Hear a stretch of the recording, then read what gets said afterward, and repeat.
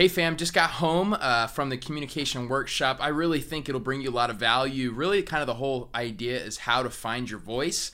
And I hope you take notes. I really do think it's super helpful. Also to let you know, I created a resource. The link is down below. If you're somebody who's interested in vlogging, I created a free video training. Just about everything I know to help you get started on vlogging. I think it'll really help you. So link down below. Love you guys. Hope you enjoy this video. What's up, everyone? This is Trey Van Camp, and you are listening to the Ministry Podcast.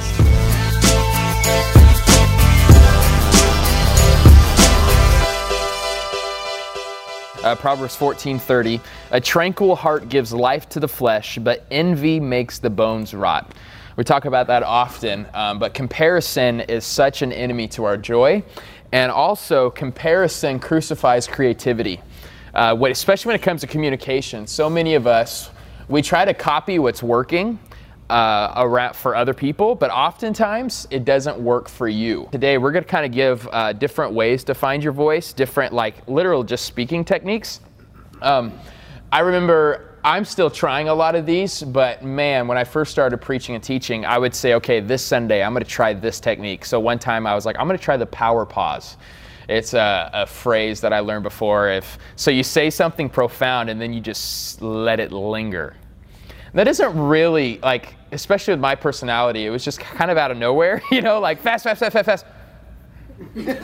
People thought you had a stroke. Yeah, they're like, people thought I just simply forgot where I was going, and especially because I thought what I said was profound. It wasn't, and so there's a lot of elements to that, but it's good to learn that. So for me, the only way I could find out, I still think the pause is good, and I try to incorporate it a little bit more, but not as awkward as I did in the beginning. But not all techniques work for everybody, but it's good to try them out and just say, okay, that's not my way. Great communicators know that personal is more powerful than professional. One of the greatest gifts that God has kind of given mankind is we are able to sniff out the fakers. We are able to tell if somebody's genuine or not. It doesn't matter your IQ level. Most of us can figure out, no, this guy's lying. And that's actually a gift. And people can tell, are you being personal in your conversations? And so with that, even let's say social media posts, be personal. Talk about your struggles. That's one of the most important ways to communicate. Being professional is so overrated. Here's what it does. Professional creates a commodity that people want to use. Personal creates a community that people don't want to lose.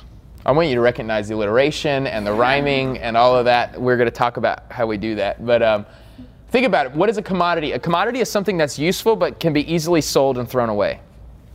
Professionals, you go to your professionals. So YouTube, for me, there's a few professional people I enjoy and I learn from them, but I don't care if they stop uploading another video. I'll just find somebody else that gives me those tips and tricks.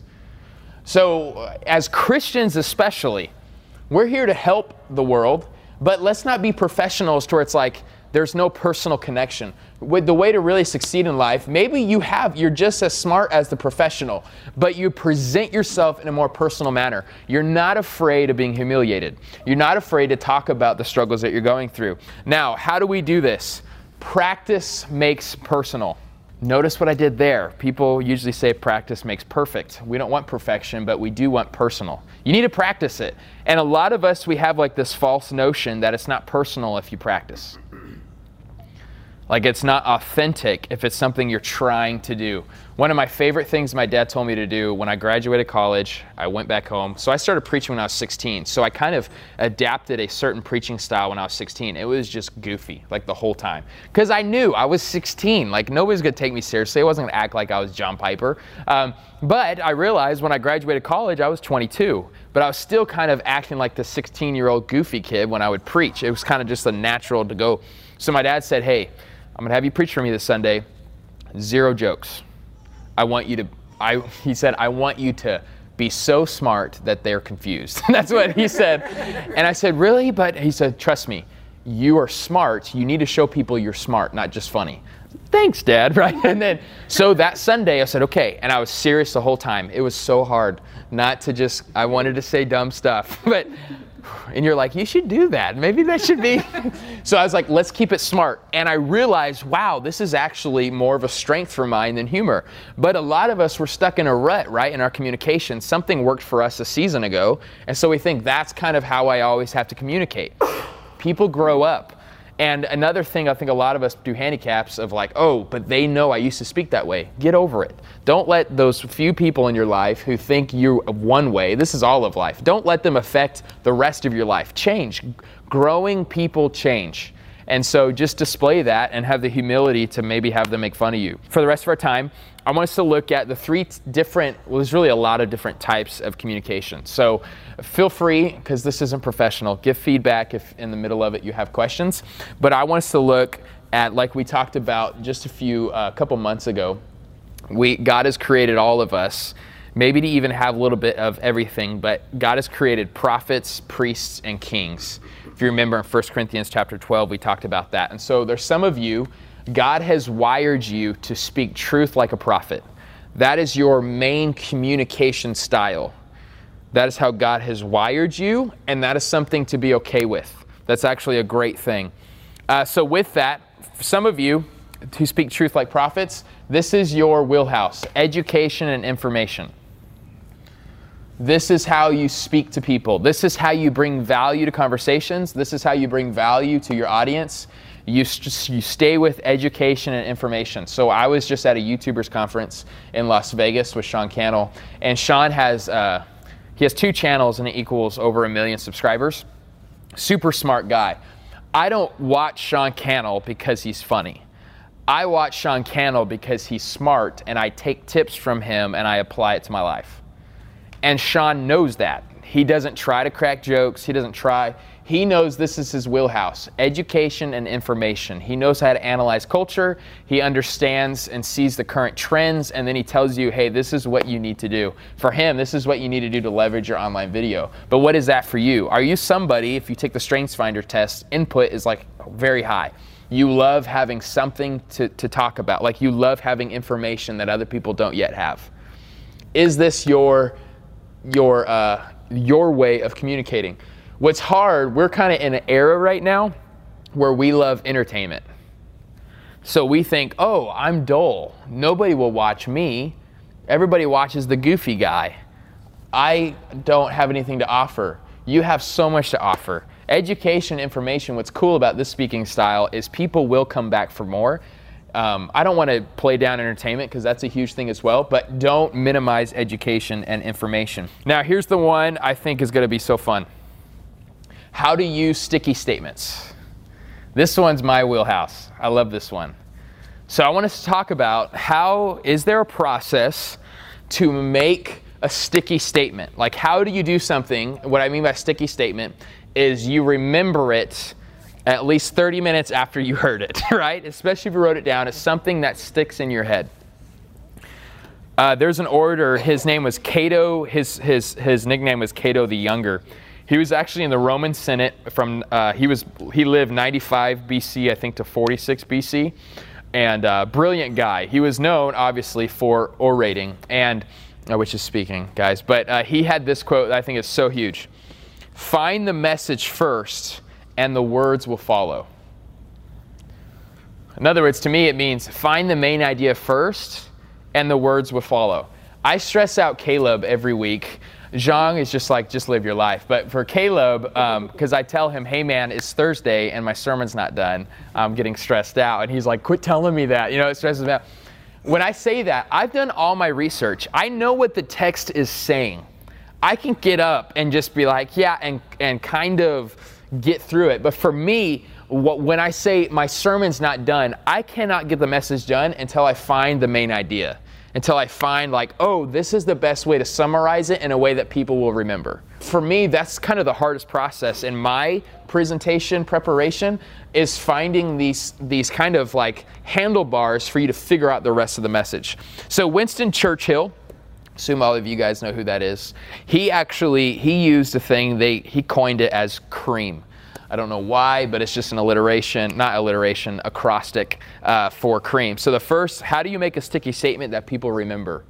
The first one you need to know is, here's the cream, is contrast. I know you guys learned this in school, compare and contrast, but it's actually super underrated. It's so helpful. Winston Churchill has one sticky statement that a lot of people remember, and it was this. He said, if the present quarrels with the past, surely the future will have already been lost. He's comparing the past with the present and the future. So he came up with a saying because it helps people figure out, oh, you're kind of compartmentalizing thoughts for people to understand what it is. So for contrast, here's a couple smart things to do. You compare and contrast the present with the past. Compare and contrast the beginning with the end. When you speak to people, compare and contrast, especially as Christians. When you're sharing the gospel, compare and contrast truth with lies. I like using the phrase lies too. Here's the lie of the enemy. And you're connecting with people. But then you say, but here's the promise of our Savior. You can compare and contrast gain with loss, triumph with tragedy, breakdown with breakthrough. Constantly compare and contrast, even in one little statements, and it helps people understand what you're saying better. Now the next one is rhyme. I don't like this one at all. My favorite. See if you guys can finish this. An apple a day keeps the doctor away. Why would you remember that? Partially because it rhymes. Who made that up? Benjamin Franklin. Benjamin Franklin, an apple a day keeps the doctor away. He has them over and over and over. But one little trick I use rhymezone.com. I know the first part of the phrase. I want to talk about, I'm trying to think of a random word. Salvation. My secret has been revealed. Let's say I want to do salvation and I can't think of something. I go, let's try it. And I go to rhymezone.com. Oh, okay. And then I see something that pairs and I go, will that fit? If it doesn't fit, then I move on. Now, in a book called Stand Like Churchill, Speak Like Churchill, Stand Like Lincoln. Really good book on speaking. He said, the rhyming words, it's called the rhyming 9. Here's the best endings that you can rhyme with because there's so many words available. I don't know if you care about this, but I'm going to tell it to you. Aim, so like game and fame, right? Okay. Air, like share and care, okay? I'm going to stop doing that. Ite, like right. Ache, like fake. Ow, like bow. That one's like really easy. Hey, I went today and I decided to play. Okay. Eight. Eam and aim, like gain. I'm done. Okay, but if any of you wrote those down, I love you. But those are endings that are really easy. But again, this is something I have to teach myself. Don't overdo these rhymes. A lot of times it's like you tried way too hard for that. Now, echo. What do you think I mean by echo? Echo, here's a phrase. Here, let's see if you remember this one. The only thing to fear is fear itself.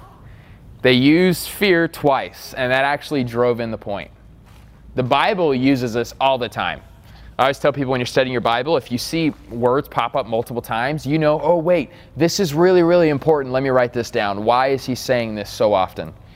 So how can you repeat a word? The greatest way to do it is you repeat a word in the second phrase that you already used in the first phrase. Here's another one you guys probably know. It's not that they planned to fail, but they failed to plan.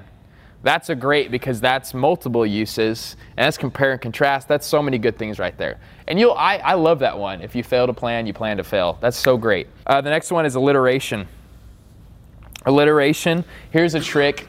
Consonants are better to alliterate than vowels. Even like how I started out this talk, comparison crucifies creativity. The way I use this is I just go to thesaurus.com because I want to make a point. And it's a really simple point, but I thought, man, it would be nice if this letter also started with a C. So let me see if that's possible. It really only takes a couple extra minutes, but it really does help out for a lot of people. So alliteration is huge. Last one is metaphor. This one I'm not so gifted at, but some people, I think Zhang thinks in metaphors more often. Like our Bible study Thursday night, he used Dwight Schrute as an example of showing how, I was always raised this way. See, I remember it, right? So if like some people only believe the Bible because we say that's how I was raised. And he's like, that's kind of like how Dwight Schrute was. Like he grew up on the farm, he's just that guy, And so, nobody liked him except me. He's my favorite, okay? But metaphors. So how can you use that? Churchill when he was talking about the Nazis, people who were helping the Nazis, he used this metaphor. He says, an appeaser, so one who's allowing the Nazis just to do what they need to do, an appeaser is one who feeds the crocodile, hoping it will eat him last. See how it's a powerful imagery? That's so much better than saying, hey guys, when you help them out, you're just, eventually, they're going to kill you too. Okay, that kind of worked, but if you call him a crocodile and you say you're going to eat him last, you know why it works? You painted a picture in your mind. And when you paint a picture in your mind, you're able to remember it because we're photographic. Like when I mentioned him, I have Dwight Schrute's face still stuck in my head right now, right? That's kind of how it works. Now speak grace like a priest. Some of us, we're not prophetic. We don't really like education and information. We'd rather go more towards the relational side of things. We'd rather communicate with people, kind of having more of an open dialogue. You want to be there for people in their pain. You want to be there for people in their hurt. I love teaching more than I love counseling, but some of you love counseling way more than you'd ever love teaching. So how can we speak grace? Here's a couple tricks. For you, your style is inspiration and motivation, maybe. Do you love to encourage people? On YouTube videos, for example, and their education videos, they don't use any music at all, but for you, you love the videos. You want to make videos that have that slow, sappy, that really beautiful building up of the song, and you feel the tears welling up in you. Like that is you. You want to inspire people. You want to talk about stories that maybe are sad, but you're relating to them. And you're trying to help people out. So inspiration and motivation is huge. This is so powerful. What's cool about this, education information usually involves less emotion. But this, when you grab somebody's emotion, you have them right where you need them. You can tell them anything and they'll remember it. So that's super helpful. Maybe that's for you. So a great way to do that is to use stories.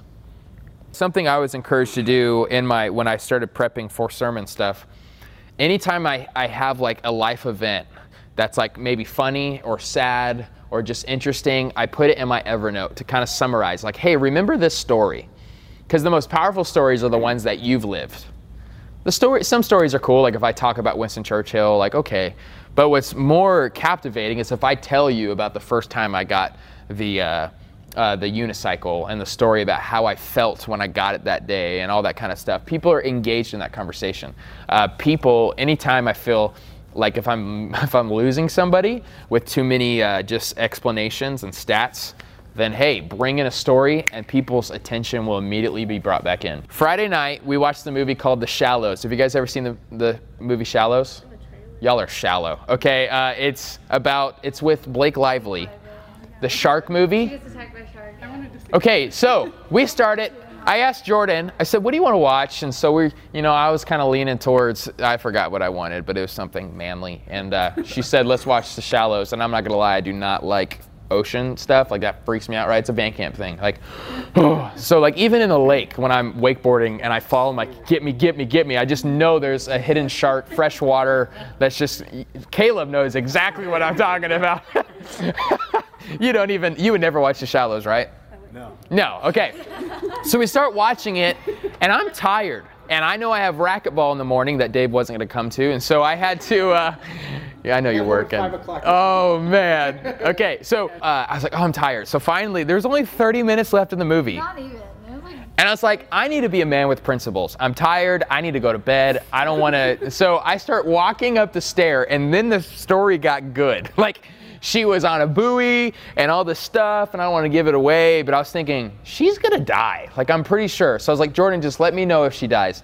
And then I started taking another step, and I was like, and I just kept watching. Like, I wanted to figure this thing out. And she's like, you can come sit back down on the couch. And I'm like, no, I'm a man with principles, And I actually was. I left with only like 5 minutes to go. She told me the ending, which I didn't believe. But by the way, you listened to the last 120 seconds better than you did 5 minutes before because I was telling you a story. Stories are huge. So with this story, I don't care about Blake Lively, but I was like, is she gonna die? It was a story that was engaging, and even though I was so tired and I wanted to go to sleep and I knew I could watch it later, I wanted to figure out the ending.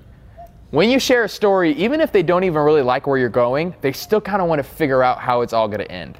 Use that to your advantage. How do you share stories? And the best stories are your own life experiences. And as younger people, we think we don't have any. You do. There's a plethora of stories. You just need to have your mind open to them. It's incredible how many you actually have. Here's the next one. Use humor. Some people, humor is your big, it's a great lifeline to your talk. When you're sharing the gospel with somebody, I strongly believe in the power of humor. Because people can kind of like start getting nervous because maybe the conversation's getting so serious that you need to just lighten the mood. You know what I love about Marvel movies way better than DC? Marvel, in the middle of fight scenes, so epic, they find a way to still make you laugh, right? They have Spider-Man does something crazy and you're like, ha, good. You know, like you're just so happy because it was getting so tense. You're wondering if they're going to die. And then they say something, Chris Pratt does something beautifully and it's hilarious. And you're just like, yes, I love this movie. Like, isn't that like your thought, right? You're like, life is so good. And like, that's what humor does. It helps break tension. But humor used poorly, it takes the tension away completely. You still want that, but it's that comedic relief is the phrase, right? It's like, oh, in our conversations, how are we providing comedic relief?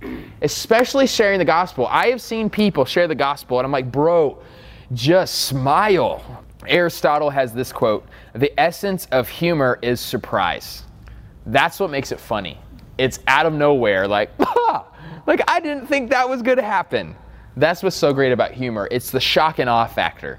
That's why it works perfectly in Marvel movies, because you didn't expect something funny. You were expecting somebody to die. So it's a good little extra thing. Now, James Hume, he's the author of the book, Speak Like Churchill, Stand Like Lincoln. Such a good book. But he said you need to remember 3 R's. Notice I'm alliterating. 3 R's when it comes to using humor.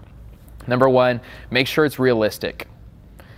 People enjoy funny stories if it's not too outlandish. You'll lose somebody if you have to spend so much time convincing them it's a real story. Like, make it real. Another thing is keep it relevant. People love stories and funny jokes when it involves famous people.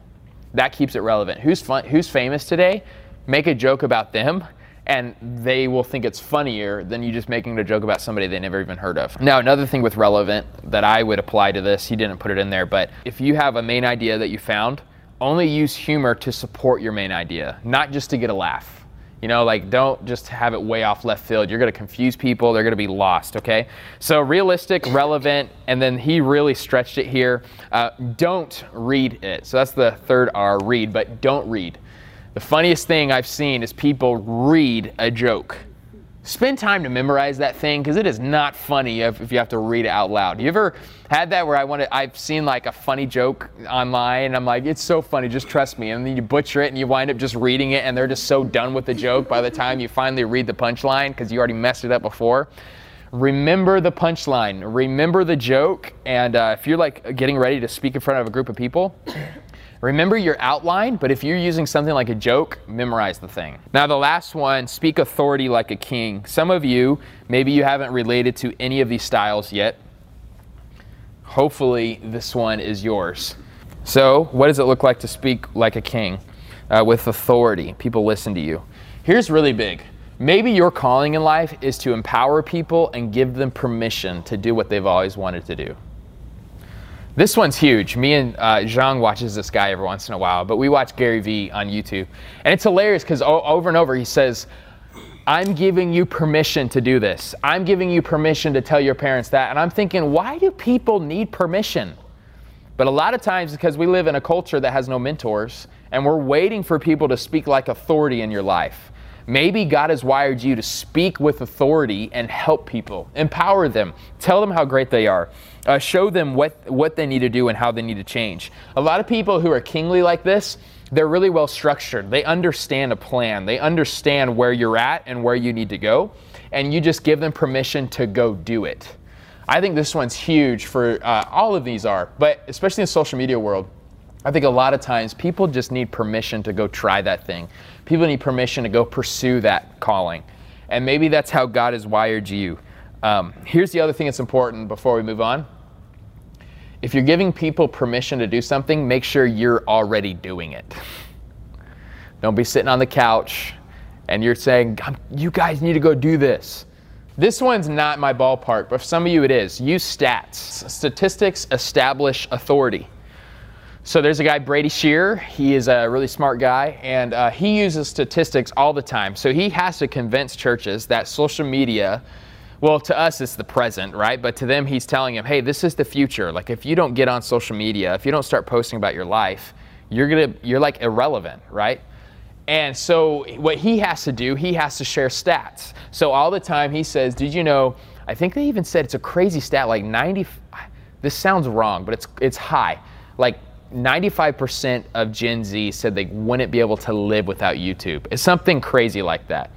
He uses that stat, and that makes people wake up. Like, oh my goodness, this is a real thing. So maybe for you, you need to, when you're talking to your friends, whatever you're trying to convince people of, use statistics to back up your claim. By the way, don't make up statistics, okay? Here's another one that's really big with authority. I know we touched on it a little bit last week. Use your presence. This is like clothing. This is the way you present yourself, the way you hold yourself.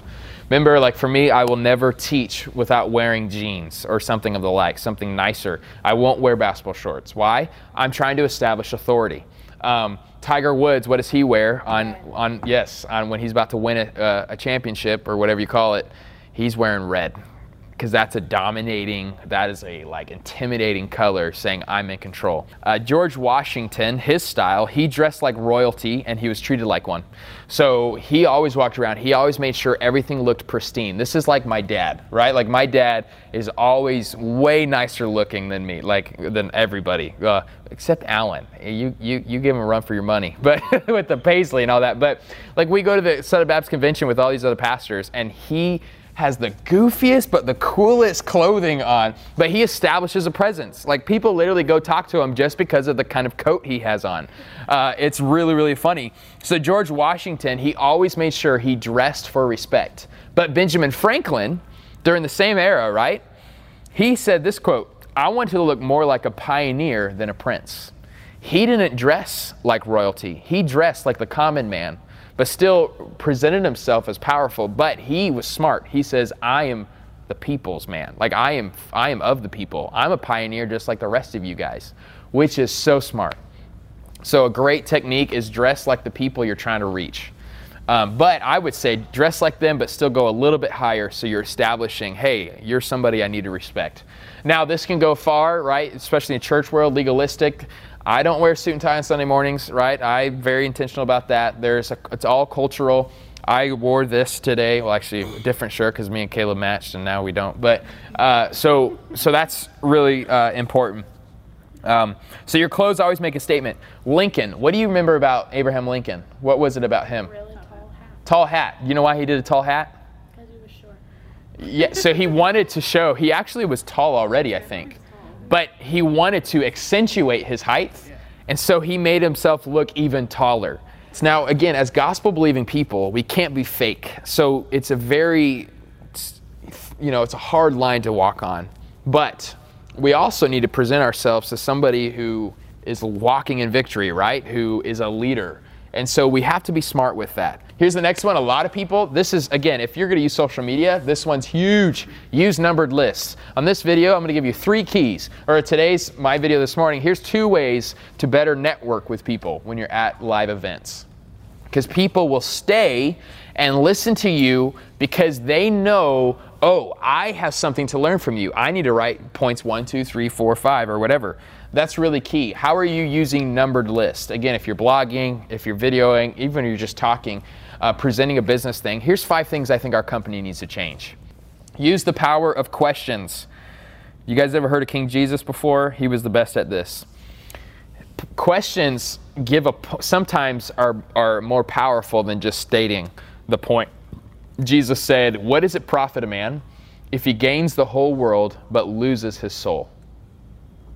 Instead of saying, hey, if you try to gain everything, you're going to lose it all. No, he doesn't say that. He makes you think it through. When you ask a question, you're not only giving them really a statement, but now they are in their mind playing out everything. And when they play out, because here's what's so cool about a question, they now make it personal for their own life. Now, I want to give you guys a couple warnings, and then we're done. Here's the first warning. Overreaching always leads to under-teaching. Do you see what I did there, though? Compare and contrast over with under, and I rhymed reaching and teaching. I'm just saying. Now, overreaching always leads to under-teaching. I think you can already figure out what I mean by that, but for me personally, I usually use humor as my handicap. If I think I'm losing an audience, I try to come up with the quickest joke I can think of, and I spit it out. This is not good of me, okay? This is usually when I get in trouble. I'm overreaching. I'm desperate, right? I want your attention. I want this to make sense for you. I'm so passionate about this topic, and I feel like I haven't done a good enough job to convince you that you need to listen. So I'm going to say something funny or do something dumb. Overreaching always leads to underteaching. It's distracting. It loses people's attention. It looks desperate, which, by the way, we're a people of faith. We're desperate for God, but we shouldn't be desperate for people. You know what I'm saying? Like, in that sense, insecurity is distracting. So instead of overreaching, don't. Just stick with the plan. Find a way to not overreach. You can still use humor, but don't try to be so desperate. Begging isn't attractive. If you're doing that, if you're begging, if you're overreaching, it means when you're speaking, you're not speaking to give, you're speaking to receive, and you should just stop talking. If you're speaking, because when we speak to people, it's to bring value to their life. And if we're only speaking to people, if we're only writing blog posts, if we're only making videos so that we get attention, so that we get validation, that is not of God. That actually is never satisfying for your own soul, and that isn't helpful for the audience at all. So remember that. Overreaching always leads to underteaching. Sometimes that means you need to take a break. Sometimes that means, okay, I'm going to stop writing blog posts because I'm really overreaching right now. I'm just doing anything to get people's attention. That's not what God has called you to. God has called you to something so much higher and so much greater. Live to that expectation that God has on you. Big encouragement. You rob your soul when you despise your role. Some of you are so mad because you're not entertaining, right? You're just educational. Don't play that role down at all. Some of you are like, why, God, did you give me this kind of personality type? We need you in the kingdom. And we keep referencing 1 Corinthians 12, but I love in 1 Corinthians 12, he makes the point that those things that you see, they're actually kind of useless. You know, like the preacher on stage, yeah, whatever. I know they get all the attention, but we're nothing without the sound guy, right? Like, we're nothing about the people loving and praying and caring for one another. You rob your soul when you despise your role. Another encouragement with that, we're actually just about to start a new series about King David, his life. I'm really excited about it. But what was King David before he was a king? He was a shepherd. And I know when we read the Bible, we think shepherds like, oh, you know, like he's my shepherd, like I shall not want. Shepherds were like the lowest of the low. They literally live with sheep. Okay? This was not a fun job. It was smelly. It was bad. David pursued being a shepherd with all of his heart, soul, mind, and strength. He literally wrestled bears and lions, right, to protect his sheep. He took that role seriously, and he enjoyed it. And I think because he was a good steward of the role that God placed him in, he lifted them up as king. But he first had to be a shepherd. So for a lot of you, you're thinking, I don't have this notoriety. I don't like how I just have this one skill set. I promise you, when you use the gifts, the talents that he's given you, he will start multiplying them. I mean, if you are excited about where God has you now, he's going to take you places you can never even dream or imagine. But the point, I think, why God creates it this way to where he doesn't let us take that next step until we're content with this one is because all of these gifts, they're nothing without the giver, right? All the stuff that we're doing, if we're not enjoying him, it doesn't matter how many gifts and talents you'll get, you're still wound up empty because it's about the giver. It's about him enjoying his presence. And when we enjoy his presence, that's how we're able to bless those around us.